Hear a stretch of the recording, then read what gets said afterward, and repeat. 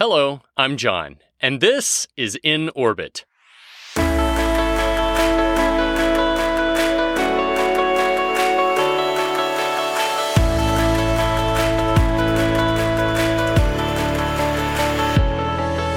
Welcome to the podcast, one and all. If you're a returning orbiter, thanks for coming back. And if you're joining us for the first time, we're very glad you found us. Whatever the case may be, we're just glad you're all tuning in and staying in our orbit. And what a day you picked to listen. We've covered a lot of ground over the summer, from inclusion and diversity to cybersecurity to project management and modularization to putting people back on the moon and beyond. It's exciting to think about how KBR people are making all of that happen, and those are just a few examples of the great things our people do. KBR has decades of experience and expertise in myriad areas, including bringing cutting-edge, first-of-their-kind technologies and solutions to market. Well, today, dear listeners, you get to hear about one of those new solutions. And with us to talk about it is Monica Normark, Director of Biofuels in KBR's Technology Business Unit, part of the broader Sustainable Technology Solutions business. Welcome to the podcast, Monica. Thank you, John, for having me today. It's an absolute pleasure. I've heard wonderful things. And also, for any of our KBR people that are listening, this will be a nice teaser to when you speak with the community of interest coming up on a similar topic. I'm looking forward to do that. It's next week, I think. Yeah.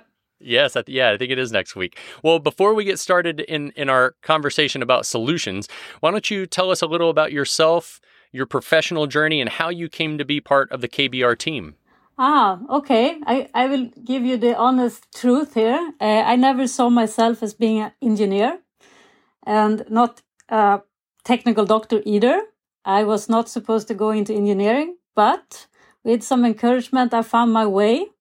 And I'm so happy. Now I'm a chemical engineer. I'm a technical doctor in chemistry and been working with biofuels and pulp and paper industry in Sweden. So coming in contact with KBR, being approached to lead this biofuels technology portfolio was an honor and an offer I couldn't say no to. It's so exciting to be in the KBR community and the team. I really see how we can make a difference here with our new offering in SAF that we will talk to a little bit today. Well, on behalf of the whole KBR team, I'm glad that that serendipity worked in our favor and that you both got into engineering and ended up on the team of teams here. Yeah, I mean, I was not even taking natural science in high school. So I have done a lot of studying and was aiming for medicine or law, but now in chemical engineering, I found my place, and I'm so happy to be here, and hopefully I can contribute to the KBR team in my biofuels experience growing this. Oh, that's wonderful. Well, with more governments and countries decreasing reliance on fossil fuels in favor of more renewable forms of energy production, as you just said, this is an exciting time for KBR's technology business, which has a long history of delivering sustainable solutions such as biofuels. And I wonder, would you mind giving our listeners sort of a crash course in what we mean when we talk about biofuel? Yeah, I mean, when we talk about biofuels, we're actually talking about circular carbon. It's carbon from different sources. So now we're talking about carbon from biomass. Doing this transition from linear carbon economy to more circular carbon, it's what biofuel is all about. And I mean, nature is fantastic and already have engineered it so smart for us. So it's about doing conversion of biomass residues, that is the leftovers that we don't utilize today. For example, sawdust from the sawmill industry, forest residues that I've been working a lot with, agricultural residues. So, I mean, lignocellulosic material is cellulose. And what is cellulose? It's abundant polymer that we have in nature. It's sugar. And from that, you can build a lot of things. For example, alcohols, or you can do a lot of other application that we see now coming forward. So I would say it's utilizing what we have in a responsible way, of course, but making more value of what we really have in nature today. It had never occurred to me, and it's a fascinating thought to consider biofuel being circular. That's so interesting. I mean, I often got this question, but you will still emit carbon dioxide when you, for example, in sustainable aviation fuel. Yes. I mean, but it's all about the holistic view. It's the circle, the life cycle. So when we are introducing new technologies, we need to look into the whole picture, the value chain, that we are introducing something that is sustainable. It needs to come from sustainable resource. It needs to be captured again as biomass is capturing carbon dioxide. We are boring the carbon again, molecules. We are utilizing it back then in carbon emissions, but that will go back again when the trees and other plants will take up the CO2. And that is the circular system that we are looking for to reduce our overall carbon footprint. That's amazing. Well, obviously, we've discussed a little how you have extensive experience in biofuels technology space.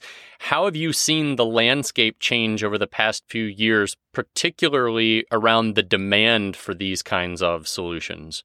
I can, of course, speak from my background targeting pulp and paper industry, growing up in Sweden and Sweden, small country, but very heavy on the pulp and paper side and forestry management. And I would say a shift also happened there when you looked into what you more can do from fibers and residual streams. And I would say it's been a lot of movement and a lot of R&D, applied R&D, what you can do from, say, lignocellulosic biomass into new materials. It can be everything from bioplastic, it could be biofuels, it could be UV sunscreen. But overall, I would say the great shift here, if you compare from 2000 when I was starting, it's the awareness. You can look at the younger generation having 3 sons. I know I can hear them speak what they're doing in school. They are much more aware of the surrounding, the climate effects, and that we need to do something. And I think it starts to impact a lot more now. So we see that also in different regions, countries, that the push is there. Everybody knows that we need to do something. Of course, we need to do it in a responsible way, but the urgency is there. So I would say that the awareness of the situation is being shifted a lot. Well, in concert with that, earlier this year, KBR announced it was launching a sustainable aviation fuel technology in alliance with Swedish Biofuels. Would you please tell us about this solution and the science behind it? Yes, we called the platform developed by Swedish Biofuels for PureSAF, and they are the pioneers of the alcohol to jet pathway. And now KBR exclusively licensed this technology. And I would say the unique thing here is actually that the PureSAF technology, that the science behind it actually is differentiated, since we can produce a fungible jet fuel, a renewable fungible jet fuel. And it started under DARPA in the US. Interesting. So Swedish Biofuel was funded by DARPA, looking into with the objective to see, can you do something from biomass to alcohol to jet fuel for 100% replacement drop-in fuel. They were very successful producing the results, showing what could be done. So DARPA continued to fund them, and they started in a research program, a test program. And that actually ended up then being now in the civil aviation, the ASTM alcohol to jet pathway. But due to this unique feature of the jet fuel produced under PureSAF, we actually can meet the military specification today, because Swedish Biofuel started with this 100% replacement. We know today we only have blend stock for 50% of blending of sustainable aviation fuel. But this is something that we feel very, we are proud that we can put this solution now in the market. And that can really enhance the transition that we need for aviation fuel. Yeah, it sounds like an absolute game changer with significant implications on emissions reduction. So how does that translate then to the aviation industry, for example? And then also, we've mentioned that this was something born out of interest from DARPA. Why is this important for aviation in terms of reducing emissions? Yeah, I think global emission from aviation amounts to around 2%. I think the number is from 2022. But we also see an increase from that now coming out from the pandemic, that we also have the military defense global emissions, what they have. And I think that is also something we can't forget. And I know that the defense industry also looking to reduce their carbon footprint. So this is not something that will happen over a day. So right. Of course, just to give an example, I think it was in some report last 2 years ago. I think the U.S. The U.S. defense in total amounts roughly the same number of CO2 emissions as the country of Peru. So I think we overall have a lot to do this transition. And what we are happy from KBR side is that we can contribute with PureSAF and really make it a stepwise implementation with this renewable fungible jet fuel that also serves the military and allows them to start to reducing their carbon footprint, and also for the civil aviation. Yeah, it sounds like, especially due to all of the work that KBR does with various governments around the world, that there would be massive implications for helping decarbonize in the defense sector. So it would seem like lots of synergies there between the government solutions business and the sustainable technology solutions business there to kind of streamline putting this out on the market. Yes, I agree with you 100%. I think we will listen in what they need and present what we can do today. And it's all about to understanding what would they need to feel comfortable and secure, right? In this product that we can produce, because the new thing that will come under ASTM later this year, since our partner got approved for alcohol to jet with a mixed alcohol feed, but also with the option of having aromatics in the sustainable aviation fuel. Interesting. And that is I would say the key milestone to reach this 100% drop-in replacement fuel, because you would need aromatics in the fuel today.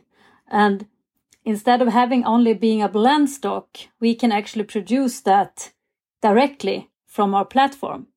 And from a military specification, you would need that in certain range and depending on what vehicles you will have and so on. But I think it's very important here how we can listen in, what can we do, since we have this unique platform with PureSAF, and then start a discussion. We can offer this today. What do you need? We can tailor it. And the most important is now to scale, to make this steel in the ground, producing the fuel, because is what is needed now. And this is what me and the team is doing in KBR. So in addition to scale and being attentive to customer needs, what are the next steps to enable widespread use of PureSAF? And I imagine that there are lots of regulatory hurdles that will have to be conquered. Could you speak to that as well? Yes, and my background working with advanced biofuels for low blending, I would say for heavy vehicles, coming from a Swedish company that introduced E85 to the European market. It's a lot of regulatory, hurdles or maybe the missing long-term regulations. If it continue to shift on and it's uncertain what will come, then of course investors will sit tight and wait. Right. And going around globally, a lot of question is, of course, when it comes to sustainable aviation fuel, is if we invest in this, what will be the requirements for sustainable aviation fuel? Because it doesn't look equal everywhere. We have Europe, we have US coming out strong with regulation and incentives and so on. But other countries is also coming with SAF mandates. But I think still, as what is really important to try to align in a global, I would say, push for this. That would be, I know that they really try to do it, but now we have it differentiated. I think it would be beneficial for the growth of SAF to have more alignment, because we will refuel, we will go with a aircraft from US, we will refuel somewhere else, and so on. So, So it's global emission that we need to reduce overall. So I hope we can find more alignment on the regulatory basis. Absolutely. Well, before I let you go, is there anything else you'd like to add?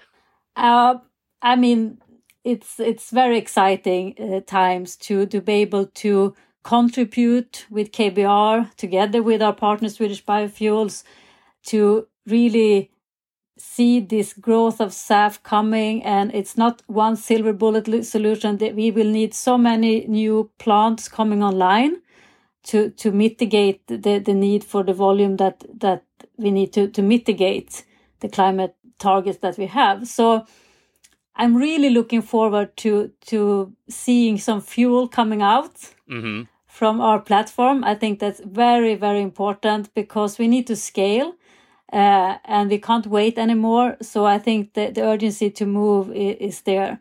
And I'm so happy to be able to support and proud of what we can contribute with for our sustainable solution. And I would also like to say, in KBR, we have so broad capabilities in different technology areas. And that is something that really, I would say, is so important, because it will be integrated here. It's not only about having the best technology. We have infrastructure needs to come to play in airports, in surrounding infrastructure. We need to have energy grid to be able to have the energy demand for us to scale up SAF or other renewable energy systems. So I really think that this is something important. How can we also contribute in that kind of area? Infrastructure, energy supply chain, everything from feedstock to final product. Absolutely. And I think KBR is very well positioned in that. Yeah, big opportunity to bring lots of different capabilities and areas of expertise to scale this, what sounds like a very important solution. And I'm very excited that you're on the team that's bringing it to bear.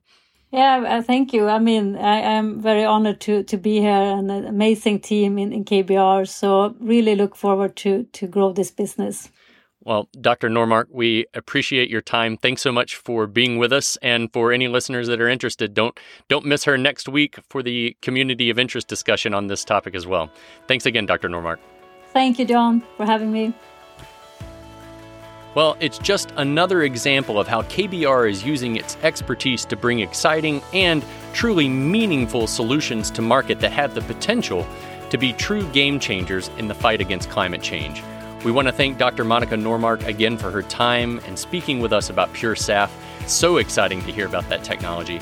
I also want to recognize my wonderful colleague, Lubna Salim, with our KBR Global Marketing team for helping make this episode possible. If you're interested in learning more about the breadth of KBR's sustainable technologies, you can find out more at our website, kbr.com. And if you didn't know it, KBR also has a pretty awesome YouTube channel where you can watch a couple of excellent video series that highlight how KBR is empowering the global energy transition and meet some of the amazing people behind that. So be sure to check it out. If you like what you heard today, or have an idea for an episode, or if you just want to say hello, send us an email at inorbit@kbr.com. And that, friends, is that for this episode. I want to thank you, our listeners, for spending part of your day with us today. and for keeping us in your orbit. Take care.